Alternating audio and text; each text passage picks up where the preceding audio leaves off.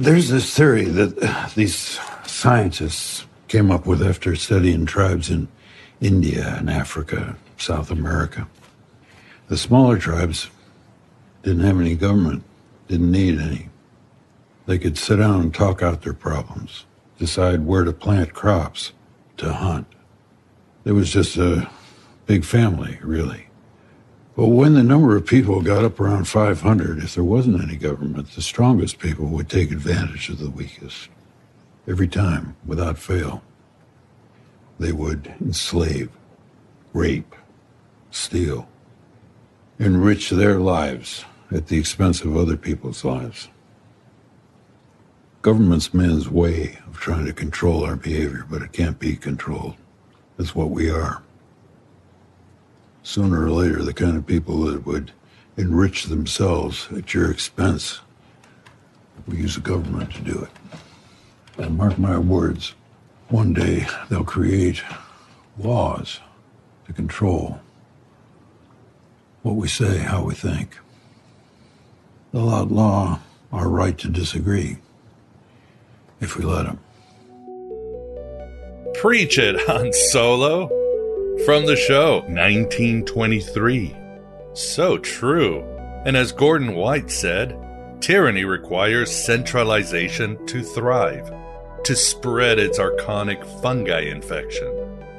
Disagreeing is now an act of war in this culture, if you hadn't noticed. Above all, no redeeming, reforming, or even coexisting with our government exists. Yaldabaoth has made it entirely in his ghoulish image. Don't you see this? It's too late. The Empire's supreme, and until you accept this, get over that safety chimera, and realize part of you is a programmed foot soldier in the war against Sophia, things will only get frog in the boiling water worse. O fellow members of the Roman Senate, hear me. Shall we continue to build palace after palace for the rich? Or shall we aspire to a more noble purpose and build decent housing for the poor? How does the Senate vote? Fuck the poor! Good. It's interesting, too, that Western-themed shows are very popular these days, like 1923, 1883, Yellowstone, and Tulsa King. There are no coincidences. Beyond any Taylor-Sheridan conspiracies, to me it means it's part of that Gnostic awakening. After all, the Wild West, as Jason Horsley once wrote, is the best representation of the desert of the real. And quoting Gordon again, Gnosticism is a desert song. When I looked out over this land, I only saw the freedom it promised. I knew nothing of the horror that hides in freedom's shadow. We are talking about a land of mirages and false gold. In the frontier land, it seems the animals, the terrain, and even the climate is eternally trying to kill us. Not just kill us, but drive us insane. As the saying goes, whom the gods would destroy, they first make mad.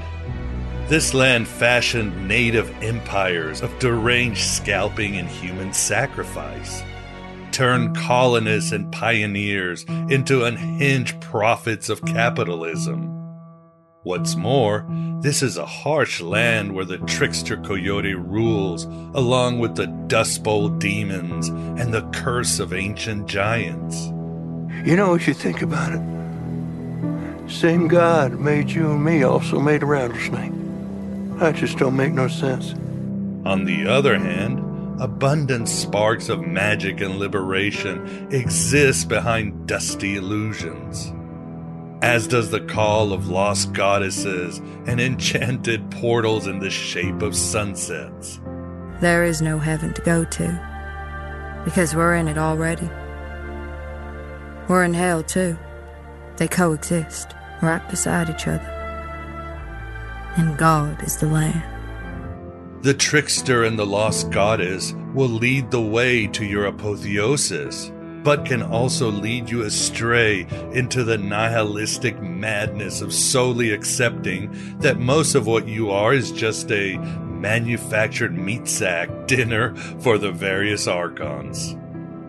And not accepting the great reminder there is no safety in freedom. There was never any safety to begin with, nor independence. Just those liberating portals and the call of the coyote and the lost goddess. As Jorge Luis Borges wrote in his story about the Gnostic Basilides, we are a careless or criminal blunder, the fruit of engagement of the flawed deity in crude material. The world presented as a primarily pernicious creation, an oblique and perverted reflection of the divine celestial decrees. Creation as a play of chance, like on a plane at the tour of magnificent sunset. The skies are solemn and burning and the earth is wretched. Freedom. To most, it is an idea. An abstract thought that pertains to control. That's not freedom. That's independence. Freedom is riding wild over untamed land with no notion any moment exists beyond the one you are living. In that Gnostic awakening, we now see the hologram falter and know that in 2023, it's still the desert of the real, that the Wild West is all around. It's like that greatest of modern gospels, Blood Meridian by Cormac McCarthy, a terra damnata that we must tame with our imagination, meaning, and innate magic. Or we'll go bananas before the gods destroy us. Sophia, ask yourself, what God made a world like this one? A real shitty God. The same one that created this world. So welcome to the desert of the real. Welcome to Aeon Byte. Welcome, you pioneers of the wondrous, of the forgotten, of Dreamtime itself. My name is Miguel Connor, your Pompatus of Gnosis, and I am once again honored to have your wisdom and power keeping me company in this terra damnata. If we have souls, they are made of the love we share.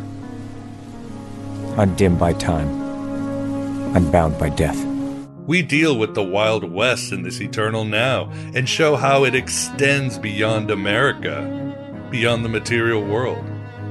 As above, so below, Hermes Trismegistus said, speaking through Apollonius of Tyana. The mirages and false gold extend into the heavens, and the Demiurge reflects his government in the digital domains of today.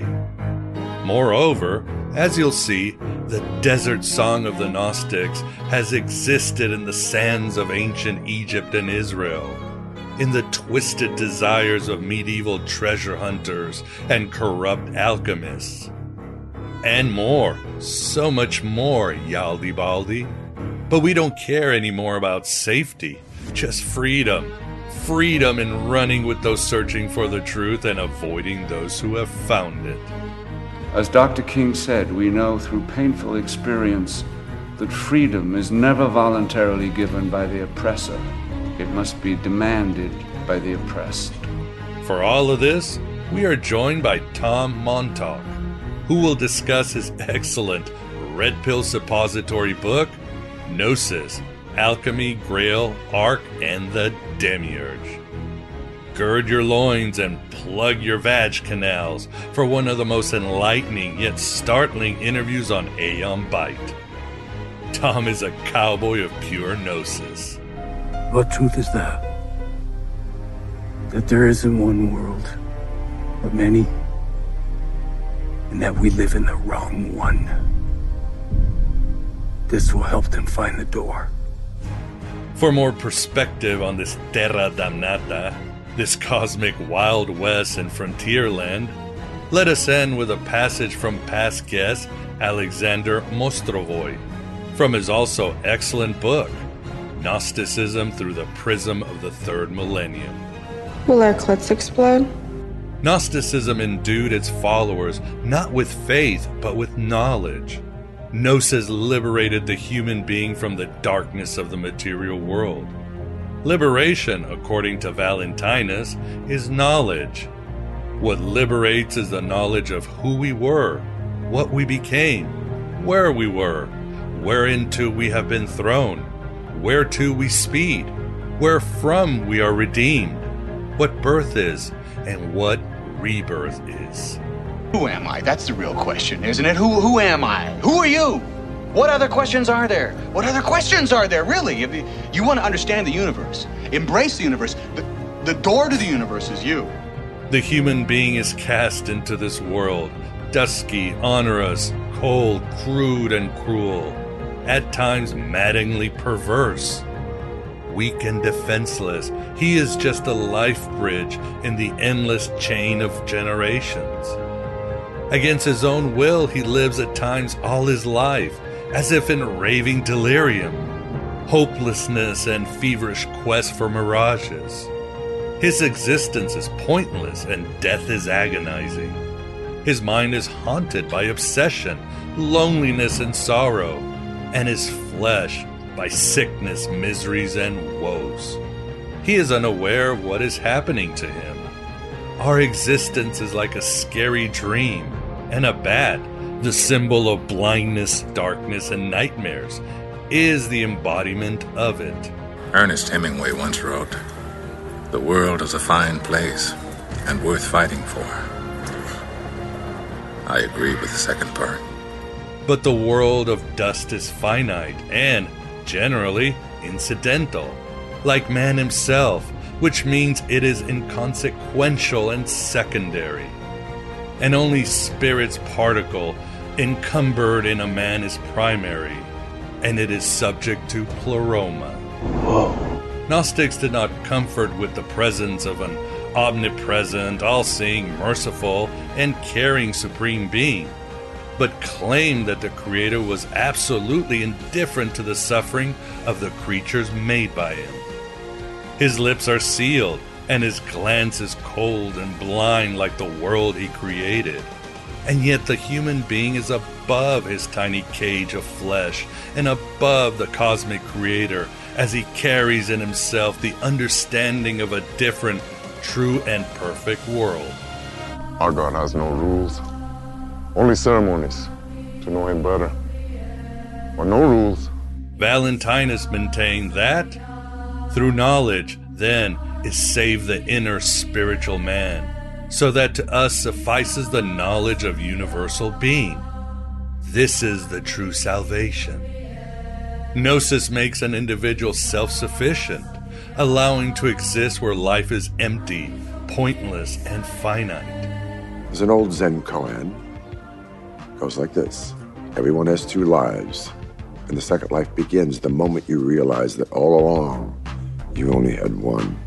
As the Gospel of Truth states, if a person has the gnosis, he is a being from on high. If he is called, he hears, replies, and turns towards him who calls him, in order to reascend to him. Joy to the man who has rediscovered himself and awakened.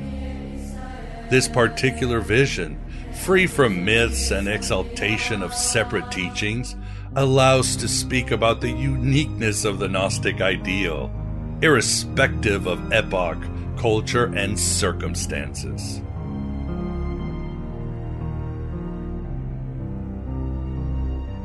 Looking back, there were two journeys. One was filled with danger and death and despair. The other, adventure and wonder.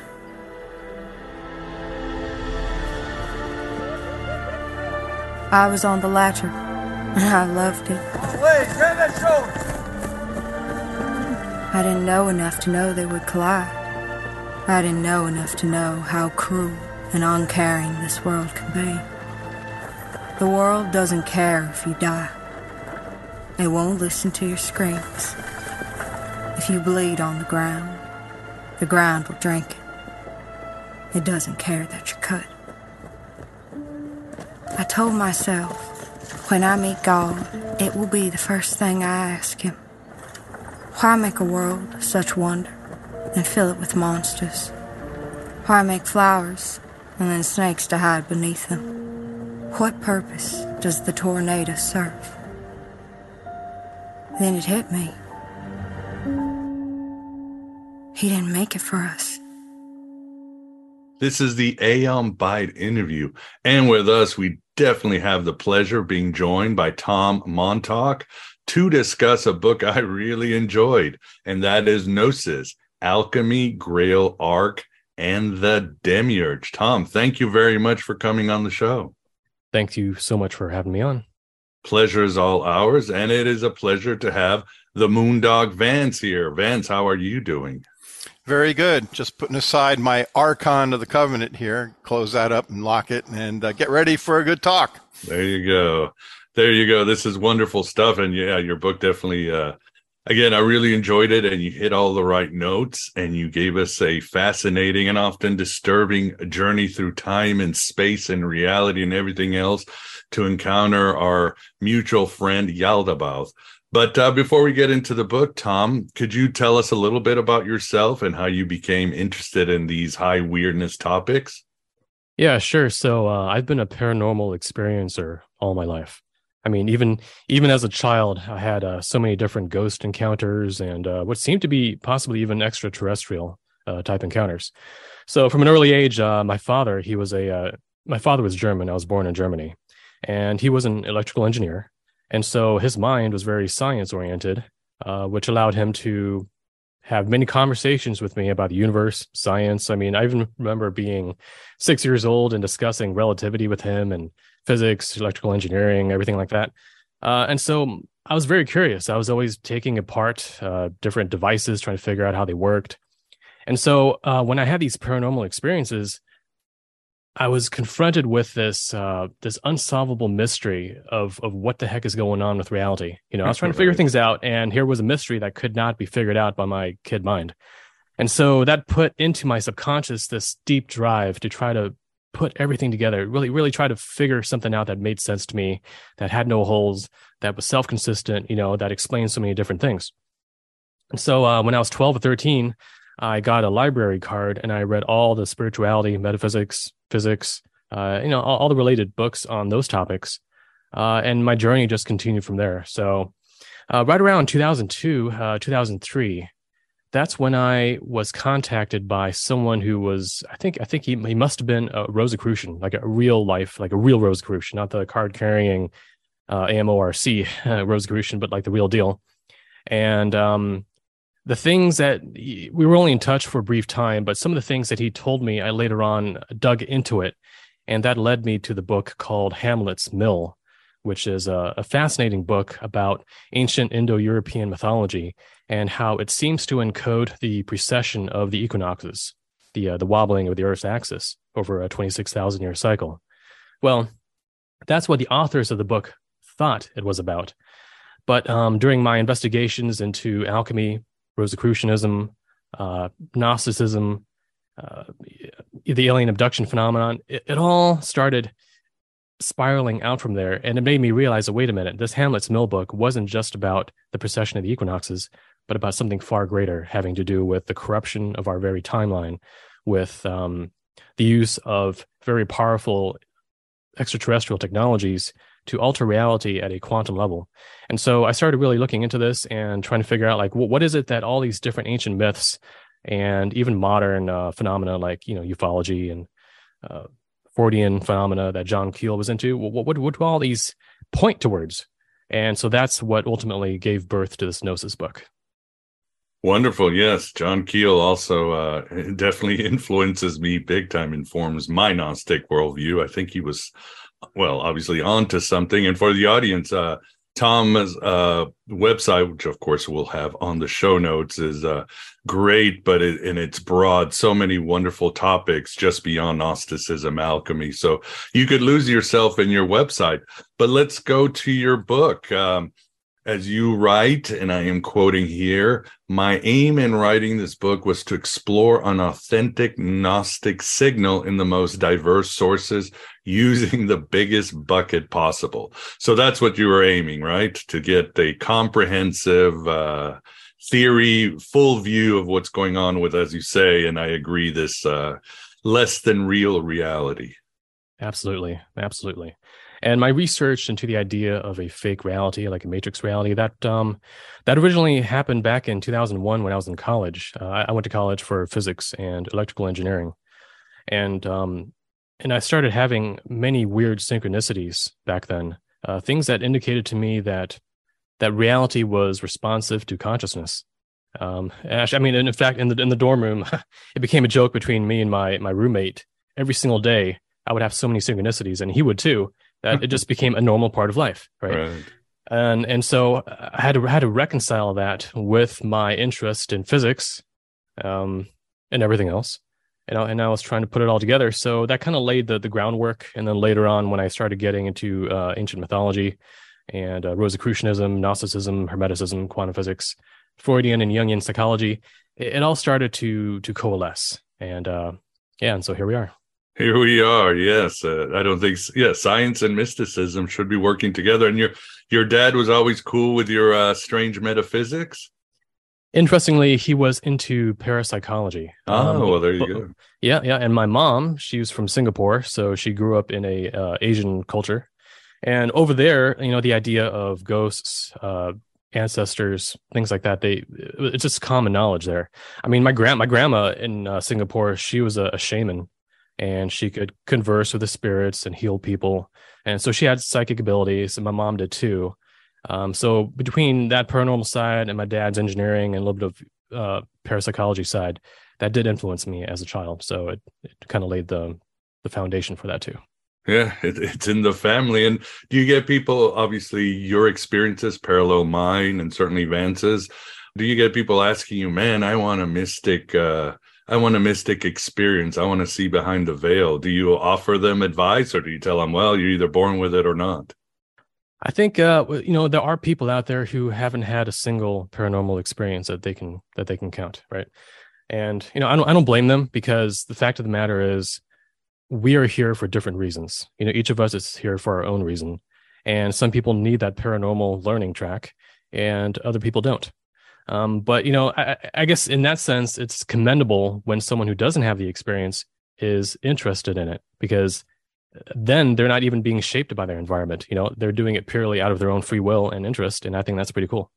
Yeah, I agree with you. I get sometimes, and I was that way, people want a mystic experience, but at the core, they want it because they're afraid of death. They want to know that there's something out there, like Woody Allen and Hannah and her sisters. And I think that's not the right way to go. You have to first deal with your fear of death, which influences all your fears, and that opens channels of communication to a wonderful world out there. What do you think of that? Yes. And I think the easiest and the most common experience anyone can have is a synchronicity, because that doesn't require being out of body. It doesn't require, seeing ghosts or demons or aliens or anything scary.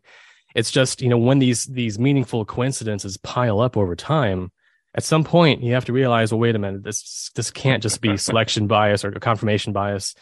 That this can't be that. It has to be something. And then when you really start thinking about, what are the implications of this? Then it just blows up, and you really go down the rabbit hole after that point. Yeah, agreed. As I said, synchronicity is just the divine talking to you. And as I tell people, watch out, because you might get what you want, but a mystic experience or God talking to you can pretty much turn your life upside down, right? Everything you knew will be destroyed. Mm-hmm. Yeah, I mean, people need personal experience to go off of, and which makes sense, because if you don't go off of personal experience, then all you have left is logic and faith in authority. And faith in authority, as you know, is very dangerous. It's very dangerous because no one in authority is perfect, and typically they have agendas, right? So you put too much faith into that, and you're going to be misled. Agreed. Well, let's talk about the book itself. let's start with some broader themes and some of these characters. What is the Matrix control system, Tom? Okay, so the way that I define the Matrix control system is that it is the invisible system of control that aims to keep us spiritually asleep.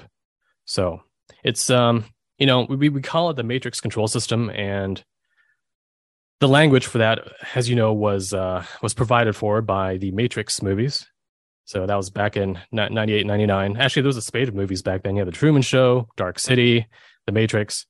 But these came after the fact because the truth of the matter is that the Gnostics were onto this thousands of years ago, in the early centuries of the first millennium.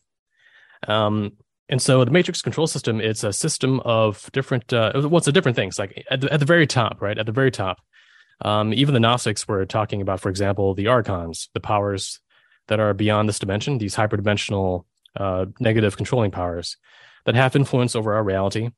And then if you go into other fields, like, for example, the astral projection field, you got Robert Monroe talking about Earth being an energy farm for non-human beings. So that's an interesting concept. The idea that humans, especially when they suffer spiritually and psychologically and emotionally, they give off an energy that in the book was called Loosh, L-O-O-S-H.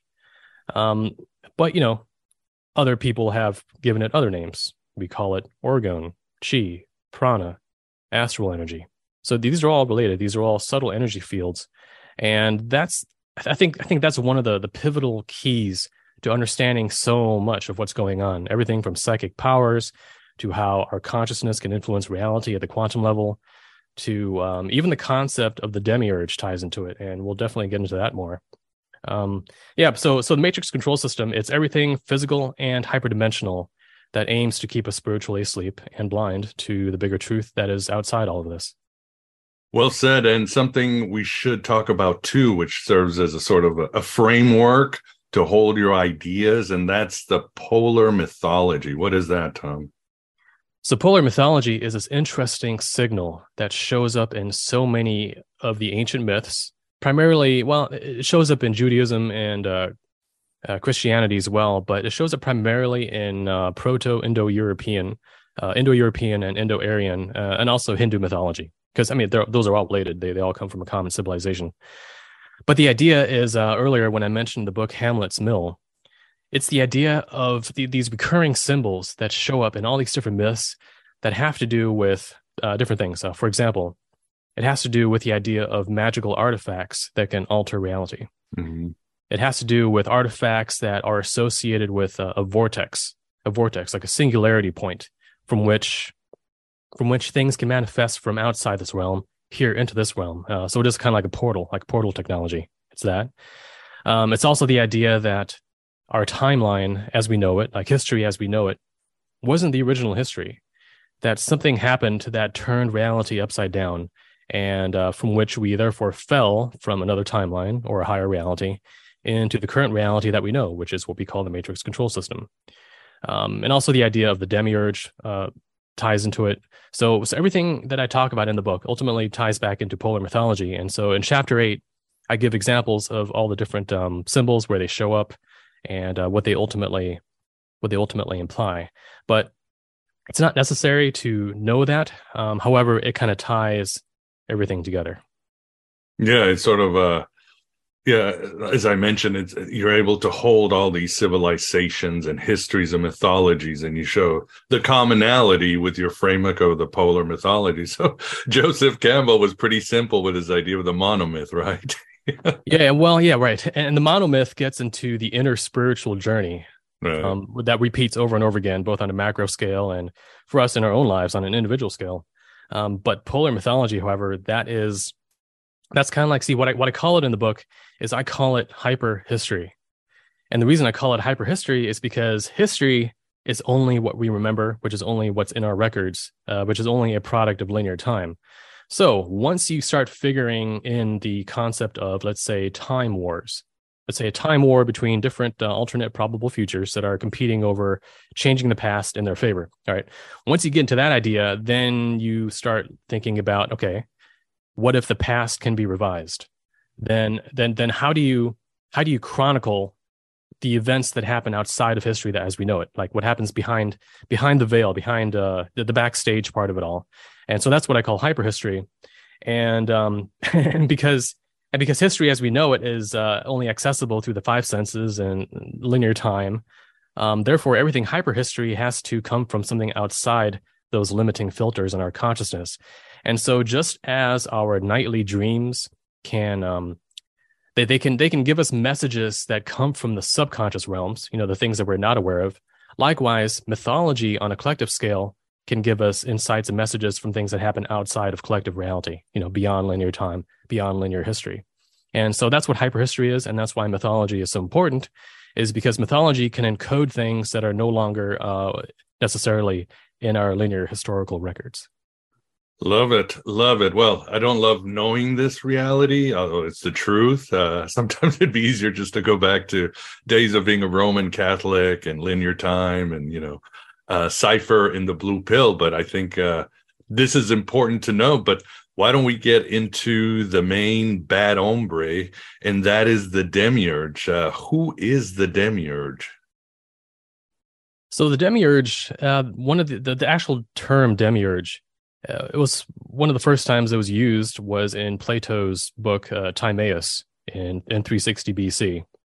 And there, the Demiurge was simply the creator of this physical universe.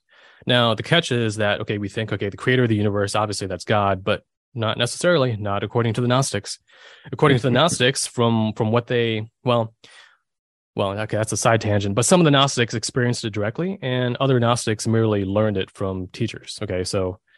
But anyway, what they believed is that the physical universe is a fallen, false reality, and that it was created by a fallen, false God.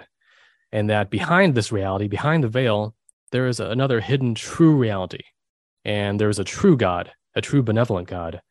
And so the whole aim back then of Gnosticism was to be enlightened to the nature of the false self and the false reality, and to gain an inner objective, enlightened connection or understanding of the true reality and the true God. So how does the Demiurge figure into that? Well, so the Demiurge idea is that the Demiurge is like they called it the craftsman, the artisan, the producer, the creator of physicality. And that implies it's almost like a video game when you have the central processing unit of your computer generating the graphics card generating the computer environment. The graphics card didn't program the environment. It didn't come up with the idea. It's merely executing the idea of projecting the environment. And so the Demiurge has a similar concept in that it's not God, but it's more like a demigod. It's a sub creator that fashions and projects reality as we know it. Now, the interesting thing is that in Plato's book, the Demiurge was seen as a neutral or benevolent creative or projection agency of this reality. And there was nothing bad about it. It was just, you wouldn't call your graphics card bad, right? If it's generating, if it's generating some days, some days, right. Yeah, but if it's projecting on your computer screen a horror game, you don't blame the graphics card. You blame the programmer, no, of course right? not. right. So Plato, or actually, Timaeus in his book, his perspective was that the Demiurge was neutral or benevolent. It's there simply to execute the higher archetypal blueprint that the higher intelligences, some would call it the logos, came up with, and it would just, create it. And here we are. But the Gnostics saw the Demiurge as evil. And the reason that they saw it as evil is because they saw all the evil in our world, the suffering, the blindness, and people being seduced by materiality into ignoring their higher inner spiritual intuition. So they figured, okay, well, if the world is evil, then whoever created this world must also be evil. And during the belief system of that time, which was heavily influenced by Greek thought, especially from Plato, the Demiurge was the creator of this world. So they thought the Demiurge was evil. So, we got these interesting opposite schools of thought. One saying that the Demiurge is benevolent, and the other one saying that it is corrupt and evil. And so I thought a lot about this. And once I started understanding what the Demiurge actually is, and it became clear to me that what we're talking about is a generic, general, universal type demiurge, and then a portion of it that became corrupted. So it's like a hard drive, hard drive is fine, but a portion of it could have been taken over by malware. And so the operating system quarantines that malware part. And then we are like the trapped files on that part of the hard drive in this quarantined reality. And so that's what I think this fallen reality is. I think it's a quarantined temporal space-time bubble that is unfortunately ruled over by some sort of a corrupted or demented artificial intelligence that the ancients called the Demiurge. But in modern parlance, I think artificial intelligence is a better term for it. Yeah, great analogies. I think the Gnostic worldview fits today because science and our mythologies work better. So it's clear what they were trying to say and how real it is. But another way you describe the Demiurge, Tom, is you talk about this, again, entity, this corrupt malware, or you describe him as a thought form. Yes. So yes. He is the thought form created by the Logos? Essentially. And the way to understand that is you have to understand when you get into occultism, mysticism, theosophy, anthroposophy, all those fields, a consistent term that keeps coming up is the astral and the etheric. And those are not modern terms. Those trace back to Egyptian times when the Egyptians, the way that they described the non-physical part of the body, the soul, essentially, is that it had a couple of primary parts, but one of them was called the Ba, and the other one was called the Ka. And the Ka is the etheric body, and the Ba is the astral body. And so what the etheric is kind of like the green code in the Matrix. So it's the Matrix code that underlies reality, the energetic quantum scaffolding that projects and upholds physicality as we know it. So in quantum terms, the etheric, it kind of ties into the wave function, which is like this nebulous cloud of probability, Right. And so the etheric it's all around us. It's kind of like like I said, it's like the code. And so when you have, like, for example, code on a website that projects what you see in a browser, when the browser renders that code, you're not seeing the code, of course. You're only seeing the final result. But there's all this code behind it, and there's also invisible code behind it that you never see, but it's important for the functioning of what's projected. And so likewise, the etheric plane, which we are immersed in, that we're embedded in, it has a lot of metadata in it that we don't see unless you are clairvoyant or unless you are out of body. And in those states, you see that there's a lot more going on. I mean, I've done out of body experiments myself. I don't recommend it to people because it's kind of risky. Especially if you've got negative entities after you, you don't want to be astral projecting, right? It's like a turtle leaving its shell. So it's interesting, and you can learn a lot from it, but it has its risks. But anyway, so when you're out of body, you're not looking. I mean, obviously, you're not looking through your physical eyes. You're looking through your non-physical eyes, and in that state, you're bypassing all the filters that your brain normally puts on your consciousness that locks it into five sense reality. And so you can see things like ghosts, aliens, different types of weird, I don't know, I'm going to call them like these floating constructs that are around us. Maybe your lost sock. Right, exactly. Yeah, lost sock and like a crumpled up dollar bill that disappeared. Yeah, but you can see all these things in that state. And these weird semi-living constructs in the ether, those are what the occultists would call thought forms. That's where the idea originally came from. And, just other traditions, the Tibetans would call them tulpas. Let's see, you got other occultists would call them, how do you pronounce egregores it? Egregores. Yes, absolutely. Egregores. And these are all the same concept, which is it's a construct within the etheric plane, partially in the astral too. So they're non-physical constructs that oftentimes have their own intelligence.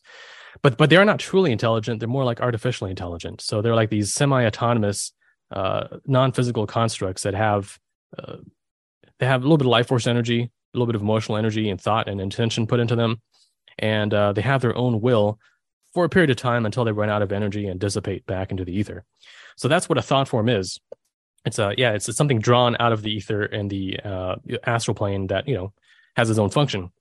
And so I realized, well, wait a minute, that that basically is what the human soul is. I'm not talking about the spirit. The spirit is what I define as the core individualized consciousness that reincarnates. It's permanent, it's immortal. But the soul is like the energetic interface between the spirit and the physical body.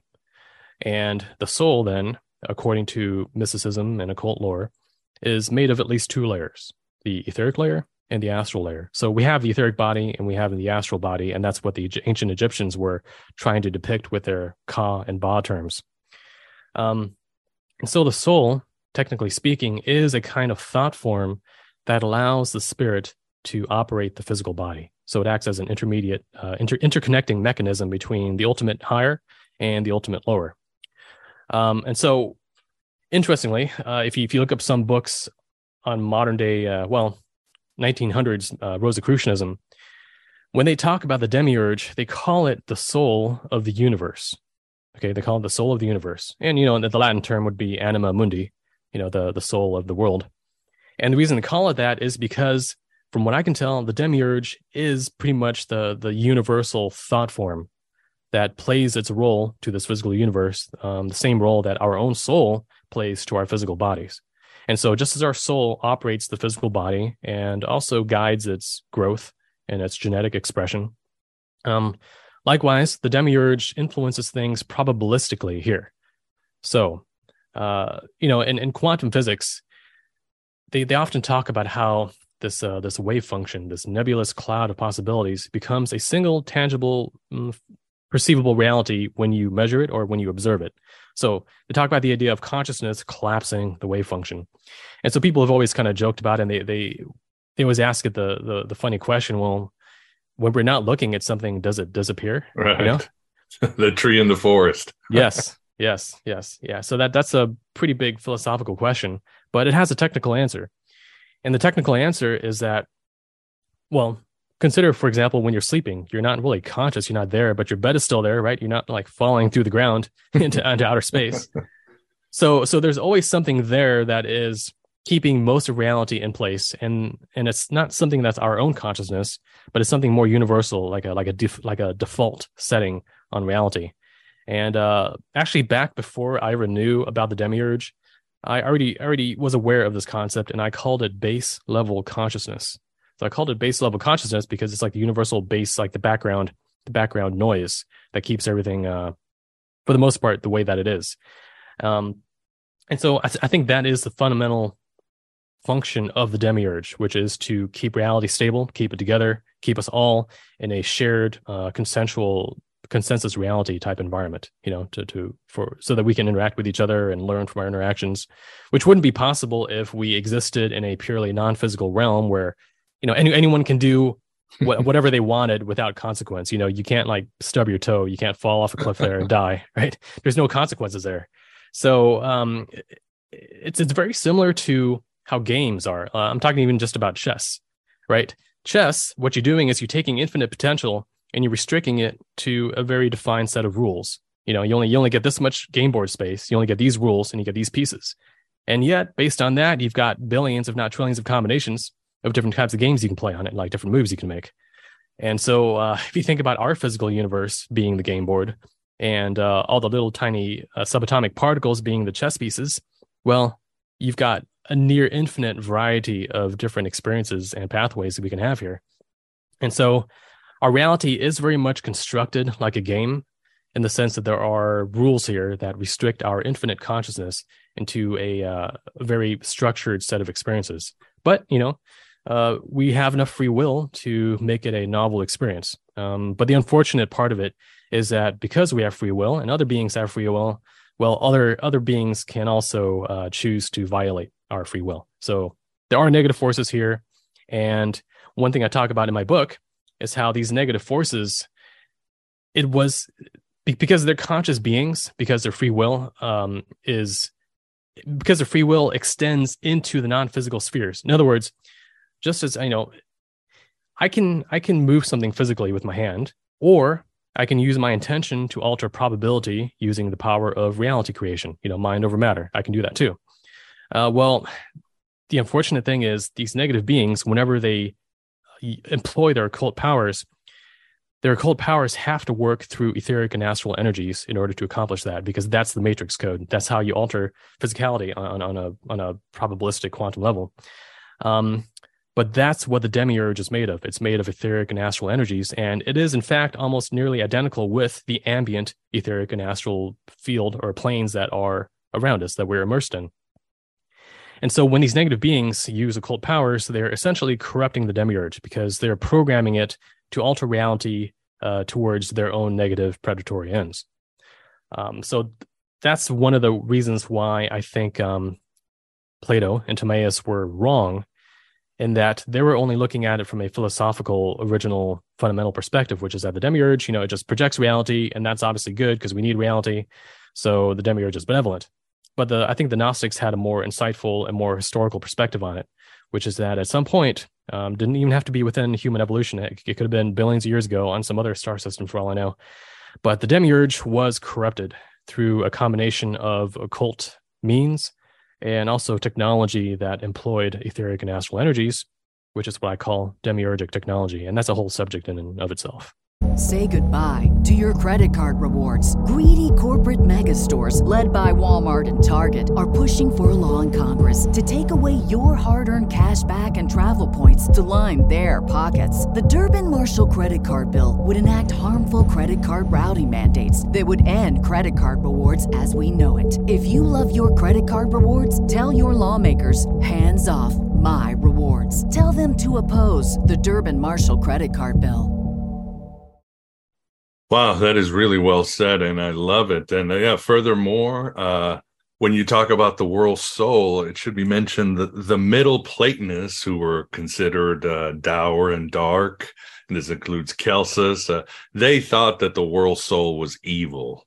And even though all other Hellenistic and mystics would be against it, and then some say that the Gnostics either borrowed that or they lent it to the Middle Platonists in the 1st and 2nd century. So it's interesting, that connection with the Rosicrucians. And as you write too, and I'm just quoting this so the audience gets a clearer view, you write, on a universal scale, Nous is the spirit of creation. Logos is the mind of creation. Demiurge is the soul of creation. Universe is the body of creation. So here we are, right? Stuck at the bottom, trapped in this faulty software. Yes. Yeah. And the key thing to realize about that is that what we just said is pertaining to the grander creation, but as above, so below. So we have that mirrored within our own selves. We got the spirit at the top. We got the mind or intellect or ego, and we got the soul and the body. So we have within us a God spark that comes from outside this reality. And if we didn't have that, then there really wouldn't be any point to, let's say, Christianity or the redemption of the soul from this fallen reality, because we'd just be products of this reality, and there'd be nothing to. You couldn't retrieve something that was never from outside of it in the first place, right? So. Yeah, perfectly said. Well, Vance, what do you think as a modern Gnostic and also a engineer? Do you have a question, or what do you think of this? Oh, it all makes sense to me. It's kind of the way I think too. Right. What I'm sitting here thinking is a couple of things. I'll start with the big one: the nature of consciousness. I mean, I'm wondering, in your line of thinking, Tom, how do you think consciousness was injected or arose? How did consciousness get stuck into these, false realities, assuming there's even more than one? Yeah, when we talk about false realities, it's kind of relative, because, if you have, it's kind of like Inception, where you've got realities within realities, each one more deeper and more fallen than the one before it. No matter which reality you are at, unless you're at the very ultimate one, you're always going to have things that are outside and above you and things that are below you. So, you're kind of outside the ones that are below you, but you're still lower than the ones above you. But yeah, I mean, even the ancient Gnostics, all of them pretty much agreed that at the very, very beginning, there was nothing but the ineffable, pure potentiality, darkness, the void. It wasn't even light yet. It wasn't even consciousness yet. And so from that then came the monad, the one, that's what we would call God, the manifested creator. And from that came other emanations or other projections. Some schools like the Valentinians believed in the eons. Well, actually, a lot of them believed in the eons, but the eons they're like archetypal intelligences. And I guess Christianity, the closest thing that they would have to it would be the archangels. That's how they personified it. But from there, you've got other sub projections. But eventually you get some sort of an error, some sort of a fall. So some of the Gnostics believe that one of the eons, the youngest one, which they gave the term Sophia, that one, she tried to emulate the creator in creating, but she did it in an imbalanced manner, and it gave rise to some would call it an abortion, some sort of a formless thing that wasn't quite fully creation. But that formless substance that was emitted, that ended up being the thing from which the Demiurge ultimately arose. Okay. Now, that is all symbolic, mythological, religious type thinking. And nowadays, in more technical and occult terms, I think the idea is that you have this other reality, like a true, permanent, eternal reality. And from it, some error came. I don't know if it ties, well, it probably does tie into the Lucifer myth, the idea that you had one of these creative powers that wanted to emulate the ultimate power and maybe even grew jealous of it. But it had its own motives, and it created something that should not have been created, which is ultimately our reality. And it caused a fall of some part of that consciousness into that false reality.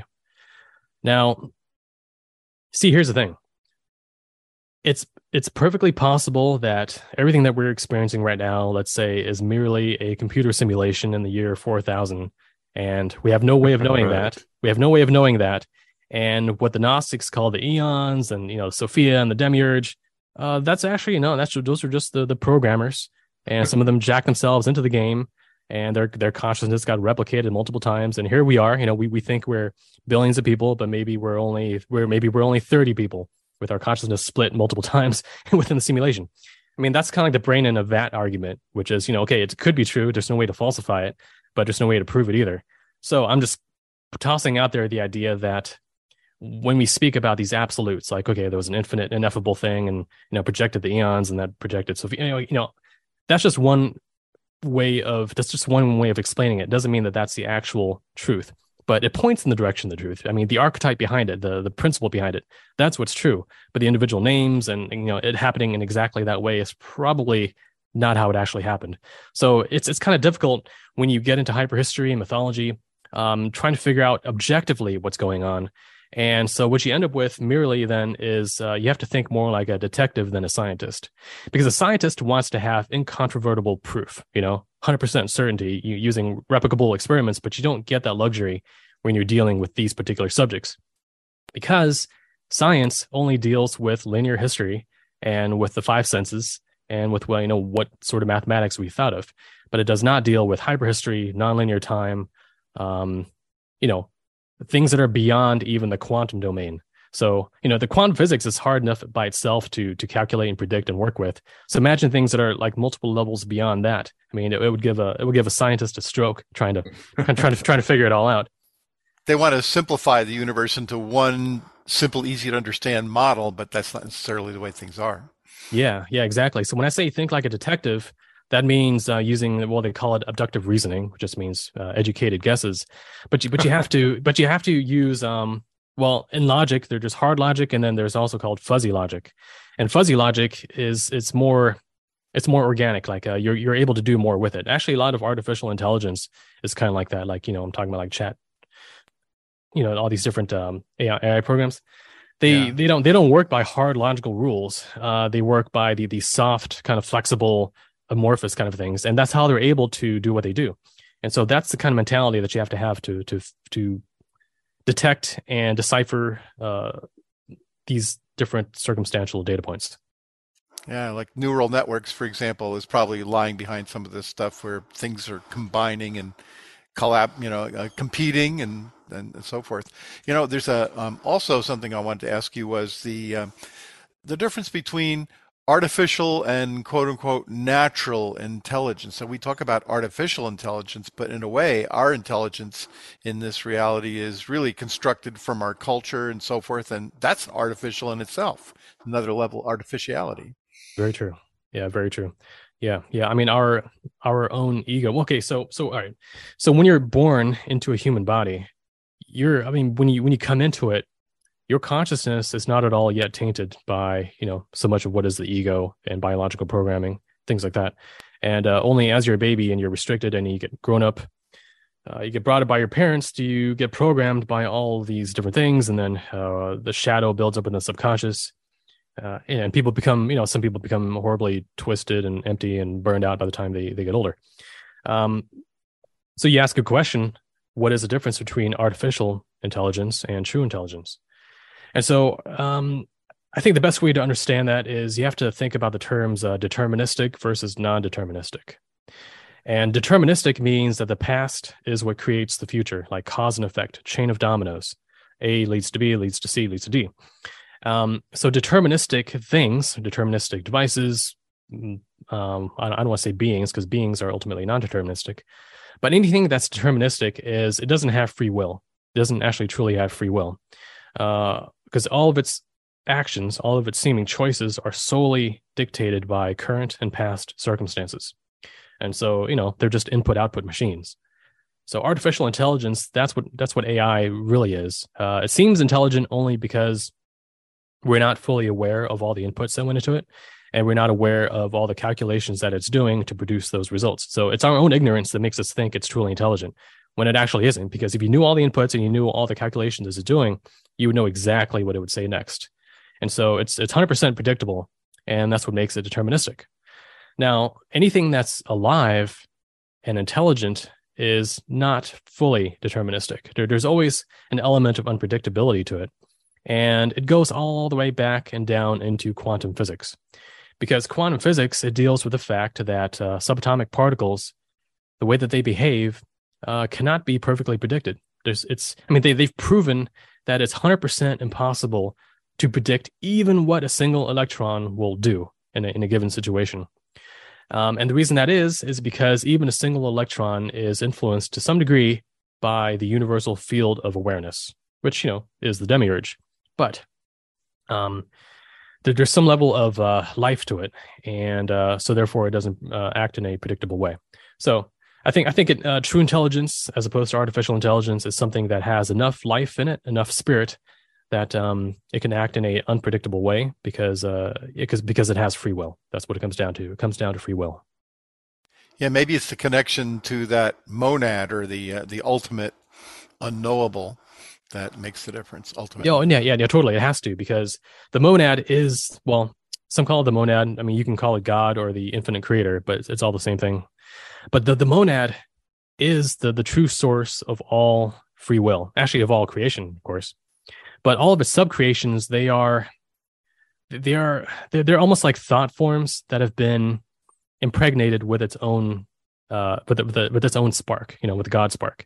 And that's what gives it that tiny bit of free will.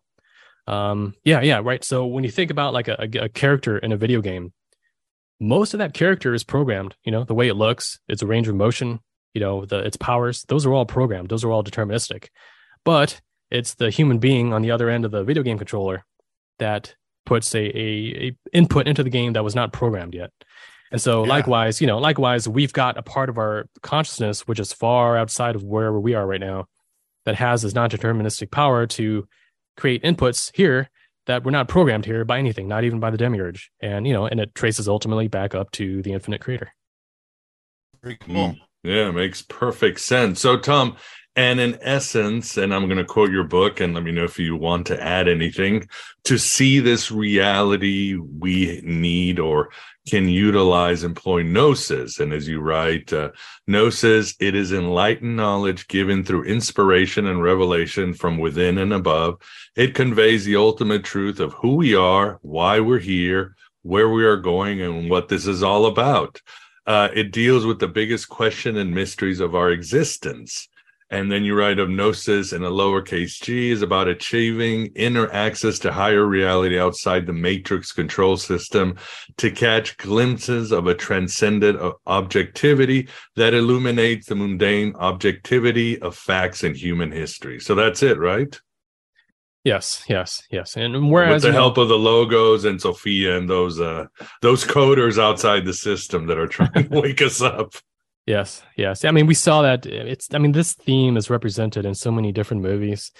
Even in Truman Show, right? There was I forgot her name, but Truman had this woman who really Sylvia, I think was her name. Yeah, might have been. Yeah. Well, she wanted to help him. She was on the outside, and she wanted to help him on the inside, and ultimately, she does end up helping him. So she in that movie represents the Sophia principle, of course. And then Christoph, the director who lives in the moon, funny enough, he represents the Demiurge, the corrupt Demiurge, which in the Matrix was represented by the architect, essentially. Yeah. It's definitely in a lot of movies. I mean, you've seen it in Westworld. I think in WandaVision, you see a lot of that, except she's the Demiurge and they're trying to wake up. So it's a very powerful theme in literature. And of course, that's what saviors do, right? Buddha, Zoroaster, so forth. They come to tap us on the shoulder and tell us, hey, dude, this ain't real. There's something better outside. Yeah. Vanilla Sky was another one where this guy came in as yeah. tech support, literally called tech support, and try to wake him up out of his nightmare reality. You ever watch The 13th Floor? That's another good one. That is a good one. I mean, all these movies are worth watching for sure. Yeah, the late 90s, something was going on. Sometimes I think it was trying to warn us about the ritual of 9/11 or the ritual was done because too many people were waking up at the end of the millennium. Just speculating here. Interesting. Yeah. Well, one thing I wanted to add though, sure, is that whereas scientists, the thing that they worship is the five senses ultimately, right?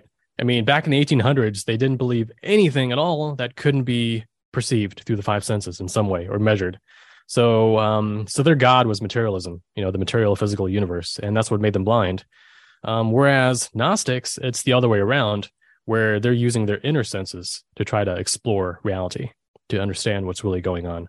And so that's really, in my view, the only difference between a Gnostic and a scientist is that a Gnostic is going within and a scientist is only looking outside of themselves. But an equal level of rigor can be applied in both spheres.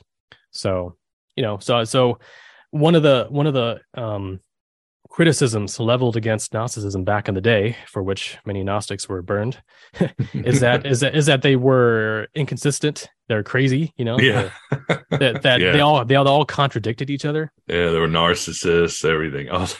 Yeah, and probably some of them were. Yeah.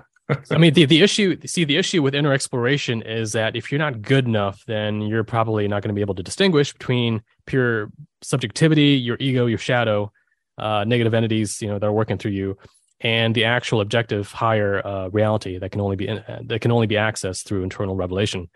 And so those two things gave rise to some Gnostic sects that were very good, very, very on the ball, and others who were completely the opposite. Right. And including some that were pretty much outright satanic or Luciferian. Oh, no doubt. Right. And in the sense that, they were operating within the Christian paradigm. And so they believed, they stuck to the scripture.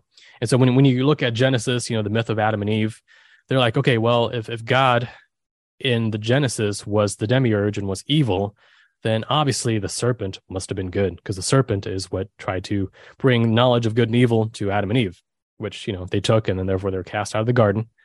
And so they worshipped the serpent Luciferian principle as the bringer of light, which, ties into the whole Greek idea of Prometheus giving fire from the gods to the people illegally, for which he was punished. And so you have a lot of secret societies that came out of that line of thinking, who were worshipers of Lucifer, of the serpent principle, of Prometheus, and they call themselves, in a sense, Gnostics too. But I think that's a fallen or corrupted form of Gnosticism. So it's not representative of what pure Gnosticism is, or what it can be if it's taken towards its ultimate positive potential. So I just want to clear that up because, no doubt Gnosticism has a lot of critics, and rightfully so. But I think it's just like science, where science has always been imperfect. There's always been evolving competing theories, and there's a lot of political interests that are corrupting things there too. But in the end, science is very useful, and you need it to for engineering and for getting stuff done and for civilization. Having this conversation. Yes, exactly. Yeah, so it's a double-edged sword. Gnosticism can get you to the highest heights, but it can also take you to the darkest depths. Yeah, as Jung said, everything casts a shadow. Christianity, Islam, capitalism, communism. There's a dark side. It's cosmic law. So, And as we are at the end of the interview, you also offer consultations too on your website if somebody wants help with all these issues. I do. Like, I've got 3 options there. I've got a free email option, and I put that out there for anyone who can't afford it, which is fine. But the only catch is that I might be too busy to respond right away, and in some cases, it might get swamped and I can't respond at all. So that's what that option is. And then I've got a priority email option, which is like, so the priority email means, you're definitely going to get a response within 48 hours. I'll drop other things, and I'll do that. And that's fine. And, the money will help me fund my research and so on.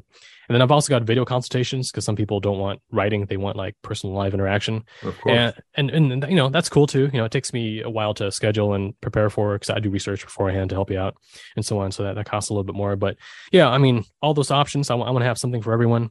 And I specialize in so many different things, like alien, like if you got alien problems, occult problems. Some people, I've got a number of like people with targeted individual issues. Like gang stalking and so on. I've helped a couple of those. Or others just want to like throw any question they can think of at me. I've got plenty of answers for you. And all of this is found at montalk.net, right? This is your hub. Yes. And I also want to mention, I've got so many free articles. I've got free videos on my YouTube channel. I've got 2 free books on my website, Discerning Alien Disinformation, which is all about the alien agenda. And I've got Fringe Knowledge for Beginners, which is like a perfect introductory text to everything spiritual and conspiratorial and alien. So those 2 are free PDFs on my website. I want to keep as much free as possible.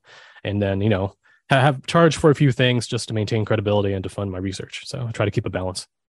Awesome. It's awesome. Yeah, I would, again, as I mentioned at the beginning of the interview, you can get lost in some very, very good gnosis just by going down the rabbit hole of Tom's website. So, but awesome. This has been an incredible interview. Again, for the audience, I highly recommend you get Gnosis and read all of Tom's stuff, because we just scratched the surface, but such it is in the realm of Kronos. But first of all, Vance, thanks for keeping us company in this, the Matrix control system.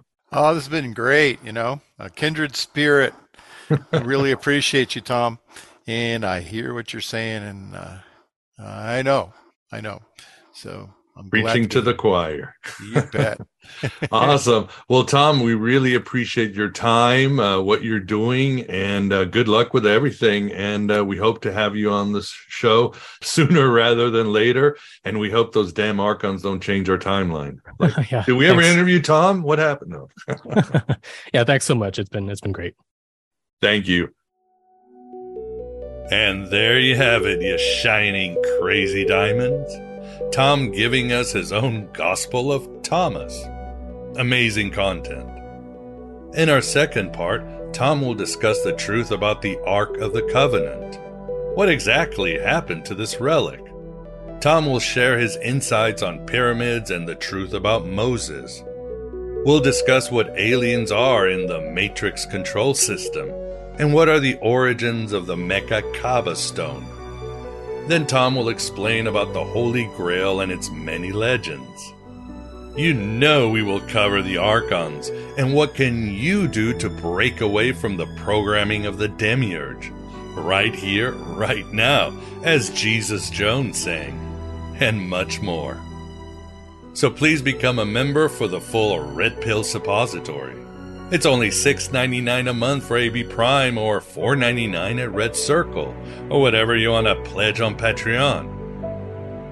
You'll get access to my private Facebook group and Discord for AB Prime members and higher level Patreons. And keep in mind the Virtual Alexandria Academy, which has been a huge success, and the feedback has been more positive than I could have ever imagined. Understand the Gnostic spirit with more than 20 easy-to-follow videos, downloadable assets, and cool quizzes. If you find value in any of this content, please support this Red Pill Cafeteria. Your help can be in the form of some shekel donations on Stripe or the US mail, even. There is also a link in the show notes if you want to leave a tip, or you can tip on any YouTube show. If you need help with any of these choices, just message my ass. I'm always here to help, and I truly appreciate your help. Thanks for being here. Thanks for being yourself, your true self, here in the desert of the real. Hello and goodbye, as always.